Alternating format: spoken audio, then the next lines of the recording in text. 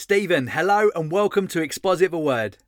Hello. How's it going out there over the pond? And thank you guys for having me on. I'm very appreciative and very humbled. Oh, thank you, Stephen. It's quite a big pond, isn't it?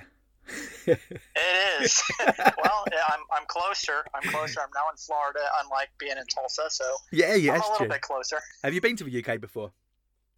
No, unfortunately, I've always wanted to go, but I was in the Air Force for about 14 years, and I spent the majority of my time in Germany, and I just never took advantage of taking the train over in that direction. I'm kicking myself for it, but I've always wanted to go to England. We've got a sofa with your name on it when you're ready, Stephen. I might take you up on that. Yeah. So before we get started, tell us a little bit about yourself. Oh, this should be fun. Well, I'm 42. Yeah. I'll be 43 in July. I've spent a majority of my time in the military, 14 years, give or take, and then hurt my knee up pretty bad to where I got out, and went to basically lived in New York for the better part of my life, being raised up in Bay Ridge, Brooklyn, and of course enlisting in 1999. I went overseas, and then after my years of active duty, came back home and lived in Queens for a little bit, and went to film school, did graphic design for a number of months, and then found myself moving to Tulsa, Oklahoma, where basically just starting a new life, so to speak, and met my wife there in Tulsa, and so here I am now in Fort Pierce, Florida, of all places, where I never thought I would find myself these days. Oh, wow. Okay, great stuff. So there seems to be a lot of jokes involving you on Twitter that involves a duck, but I have no idea why. Can you let me into this, Stephen? Well, what, a duck? Yeah. I'm unfamiliar with that. I guess whoever asked that question knows more than me about that. Oh, really? Okay. So yeah. There's been one by Gabe. There was a couple that, unless I'm reading it wrong, but it definitely involves a duck. I thought it might be an in joke, but you don't know nothing about this, no? A duck? No. I guess they know more than I do. So. Right, I'll have to continue my investigations and get back to you then, Stephen. Oh yes, definitely. Let me know when you find out. I like to know. Yeah. So take us back to the start, and so when did you become a Christian? That's a good question. I don't have one of those poignant moments of where I can remember the time or place. Yeah. I grew up in a church for the better part of my life before enlisting, so I was under the impression that I was saved at some point. But of course, I wasn't. I was raised rather in a legalistic setting. Yeah. So when I joined the military, I was, became fully aware that I wasn't saved because I was committing every sin under the sun at that time. But I would say later in my life, probably when I was before leaving New York to move to Tulsa, there were a lot of life changes going on in my life, and the reality of mortality came up, that my life is short, it's brief, and I started to question a lot of things. I was living a worldly life, but it was through that time, that transition period between moving to New York and Tulsa, it was in there. I wouldn't say it was one day. It was a period of weeks, months of tears being shed, grief and whatnot. So, and I would say that was about probably 10 years ago, maybe 11. At some point, I don't have a very good memory of exact moments, but I do remember moments at work and during the move and Tulsa meeting my wife that she was going the transition as well of salvation, and she went and I went after. So it was probably about 11 years ago or so that the Lord opened my eyes to the truth of reality, that I was a sinner and that all my best efforts were for naught. And so, about 11 years or so. Okay. Yeah. It's been since the Lord opened my eyes. Yeah. You mentioned that things were a little bit legalistic to begin with. What did that look like, Stephen? Well, I attended non-denominational Baptist church, KJV only at the time. It was founded upon the teachings of late Jack Hyles. You might be familiar with that name. Okay. Who's known for creating the bus ministry, so to speak. And basically the bus ministry was just going out and picking up everybody to bring them to church. And so the school that I attended, which also was a church, was a K through 12th grade education. And it was of course, being young, I didn't realize it at the time, but afterwards, and years after, looking back, but it was wearing certain things. You had to have your hair cut. You had to dress a certain way. You couldn't have no facial hair. That was one of the big things I remember. Yeah. It was, you're always afraid of losing your salvation. You had to do certain things such as good works or whatever the case was. But it was just very, looking back at it now, very cultic. Yeah. In some sense, and very controlling, place. And at the time, being young, I naive to everything, naive to doctrine, naive to salvation, what salvation was. Yeah, they were, it was Arminian as well. So it was always, you could lose your salvation. You can always come to Christ whenever you wanted to make him Lord, then later, or Savior first and Lord later, and all that. And it really affected my family. It caused a lot of grief, a lot of pain, pushing my dad away, for example. And he's not saved, unfortunately, and sadly. But it caused a rift in my family, the church did. And so I think that's one of the reasons why I enlisted in the Air Force, was to get away from that. Right, yeah. But it was just constantly not knowing the next day of where you were going to be, where you were going to be standing. Am I going to be saved the next day? Yeah. So it was always present. And I remember invitations that were given at the church. You bow your head, close your eyes, and lift your hand if the pastor wanted you to, and they would sing "Just As I Am" 200,000 times to get everybody up to the front of the altar. And I remember specifically one night where one of my fellow students, and we were probably in our teens, early teens and all that, she was up there as one of the counselors, so to speak, and this little 5-year-old girl came up there, and afterwards she professed her salvation in Christ. And that's when the wheels in my head started ticking. It's like, a 5-year-old, how can a 5-year-old make such a very heavy decision at such a young age? Especially children forget the very thing they do minutes later, and much less a 5-year-old. So it was in those times that the wheels started to turn, and of course a lot of my parents getting divorced not only because of the church but other things as well. It just it pushed me away, and not very good. A lot of pain. Yeah. A lot of painful memories back then. Yeah, of course. You said that you lacked assurance, obviously, with that type of theology. With your beliefs now, how do you get your assurance now, Stephen? Where are you now with that? I like to think of what Sproul said before he passed on. He said, "My assurance isn't based on my feelings; it's based on the Word of God." And somebody in New York before I moved, directed me into the ways of Dr. John MacArthur, Paul Washer, and Steve Lawson.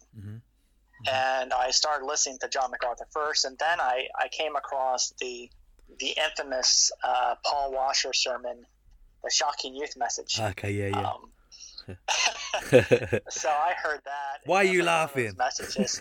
Yeah, it scares you. It scares you straight, And I'm thinking, wait a second. And you're like, wait a second, is it really me making these decisions? And of course, there's a mystery to it, but it just kind of woke me up here that the same God who created the universe, who holds all things together, how could he lose somebody that he saves? And of course, I remember going through the Gospel of John with Dr. Steve Lawson and Dr. MacArthur, and there's always the passages where the Lord is speaking of how the Father has everything in his hand and he doesn't let go of it. And those were passages that were never really touched on in my young adult life. The doctrines of grace and whatnot that were non-existent at the time. And then I started to hear these doctrines for the first time, and it just started to, for myself and for my wife, it's just started to make sense. The wheels started to turn, and as I say, the light kind of went on, going, wait a second. and then you just start studying more and hearing, and like I said, hearing these men preach. I had never heard that kind of preaching before, unlike the previous preaching that I heard to the school I went to. But it just that comfort started to come, and I still, till this day, I battle doubts. I battle those things that come into my mind, and especially with the legalistic growing up and whatnot. But there is that assurance and that comfort now, that peace that I didn't have before. Yeah. So it makes a difference. Yeah. In the life, it does. Yeah. You go on social media by the name Bald Calvinist. In case there's any of our listeners that doesn't understand what a Calvinist is, can you explain that, please, Stephen? Well, first, let me do away with the misnomers. A Calvinist is not somebody who follows John Calvin cultically. Yeah. I think even John Calvin would dismiss the very notion of people calling themselves Calvinists. But as Pastor Burke Parsons said in an article, he says, I never call myself a Calvinist. It's nothing more. I'm a Christian. That's it. And I think that's the definition of Calvinism, is a biblical Christian who adheres to the doctrines of grace, who has a very high view of the sovereignty of God in all things, who doesn't look at himself as part of the equation when it comes to salvation, but he sees himself as the dredge, the scum, who God graciously took his hand, went down, and picked up my dead carcass and my dead heart and gave it life. But Calvinism defined is nothing more than biblical Christianity. And Calvin for unearthing and something that he never discovered, but rather he brought to the forefront. It was lost, of course, in his time, and he brought it to the forefront. And I think it's now needed to be brought to the forefront, biblical Christianity. But to me, Calvinism is nothing more than biblical Christianity. Yeah. My understanding is that you're going to college at the moment, right? Pursue a call to ministry? That is the hope and prayer. I was graciously blessed with a scholarship at Reformation Bible College. That's up in Orlando, about 2 hours away. But a lot of things, I wanted to go this fall, but of course things have changed. But I wanted to pursue ministry, to preach and teach, but also to really focus on teaching church history, which I've fallen in love with over the course of the last couple of years. But that's the goal. It's on hold right now, but I've been graciously, like I said, blessed with a scholarship to attend a Reformation Bible College, and I do pray that at the Lord's appointed time that I do get to attend and go there.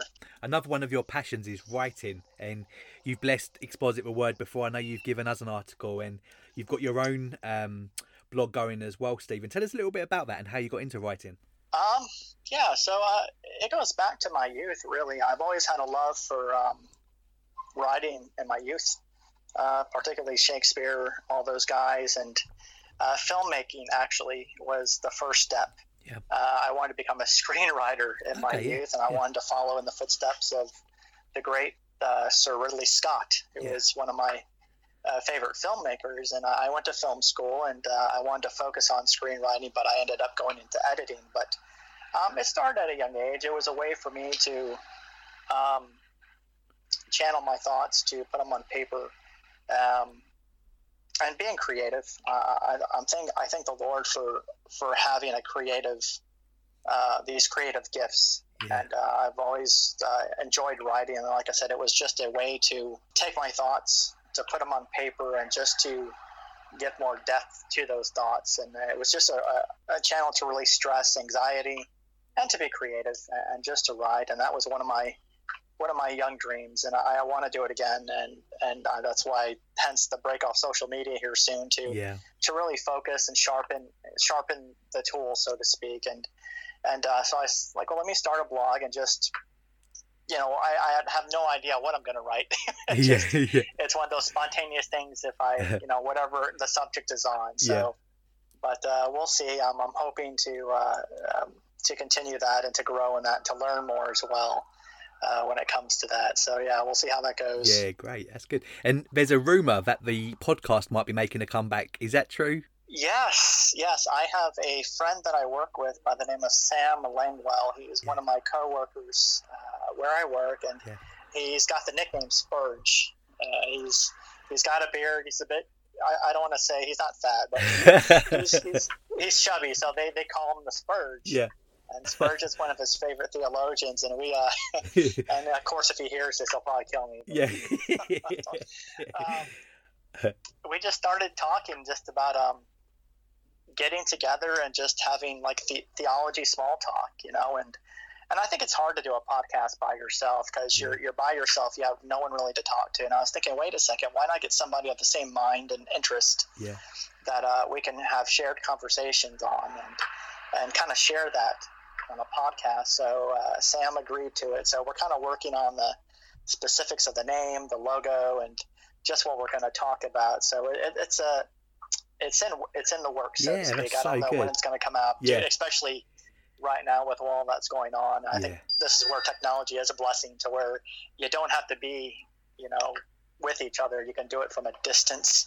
Yeah. But it's we're looking forward to it. It'll probably be in the fall at some point that we're going to come out with it. We're just kind of working on the details of what we're going to talk about and just kind of go from there. Yeah. So we're excited about that. Yeah. Oh, well, we are as well. I'm excited about that as well, Stephen. That's awesome. You mentioned technology. Has your church embraced Zoom? Yes. We attend a very small Presbyterian called Covenant Reformed Presbyterian Church. Yeah. This lockdown has caused our pastor, who got with me and said, "What can we do technological wise to have services?" Yeah. And so Zoom was the choice, and we did it this morning for the last 2 weeks, and it's been going well. It's different, as you can imagine. It's unlike being there in person, so it's a bit of a change, but we're adapting. Our pastor is and his elders and deacons, as well as the presbytery, are adapting as well. Of course, we're a small church. We don't have the big cameras or anything like that, so we're dependent using a laptop, so to speak, and all that. But we've made it work. Yeah. So it's a joy to do it and to not miss fellowship, but it is awkward because I'm sitting in my bed or something and going to church. So it's a bit awkward, but I think for the times that we're in now, our pastor, Pastor Brewer, is doing a remarkable job of leading worship from distance. He's at the church when he records it. So it is unique, but it once again, we've by God's grace in this time to use technology that He's given us to stay connected. So overall, we've been doing pretty well so far. Yeah, that's good. I know you've been involved with designing book covers before, and many of the readers might even have one on their bookshelf. Tell us about that creativity and the sort of books that you've been involved with. Yeah, sure. Well, I really have to go back, and I did graphic design through Full Sail University here in Winter Park, Florida, and I was just having a tough time trying to find the subject of, because graphic design is such a broad subject. It encompasses so many different things, and from website design to designing t-shirts to designing boxes for products. And I just was looking for my niche, looking for what I wanted to do, what I love to do. And I got an opportunity because of Justin Peters. I had done some picture or something, sent it to him, and it caught his eye. And he actually used to attend our old church in Tulsa, Oklahoma. Okay. Before him and his wife Kathy moved. So, but I heard him first at a Paul Washer conference. I think it was way back when, many years ago, and I just sent him I can't remember exactly what I sent him, but it was a picture, and it caught his attention. The next thing I know, he asked me to do a couple of things, such as his event posters. Yeah. And then it just started to grow from there. And next thing I know, I started, being a lover of books, I started looking at book covers and going, wow, this is something that I can enjoy. And then I think the next person to it was Mike Abendroth. That's who it was, Mike Abendroth.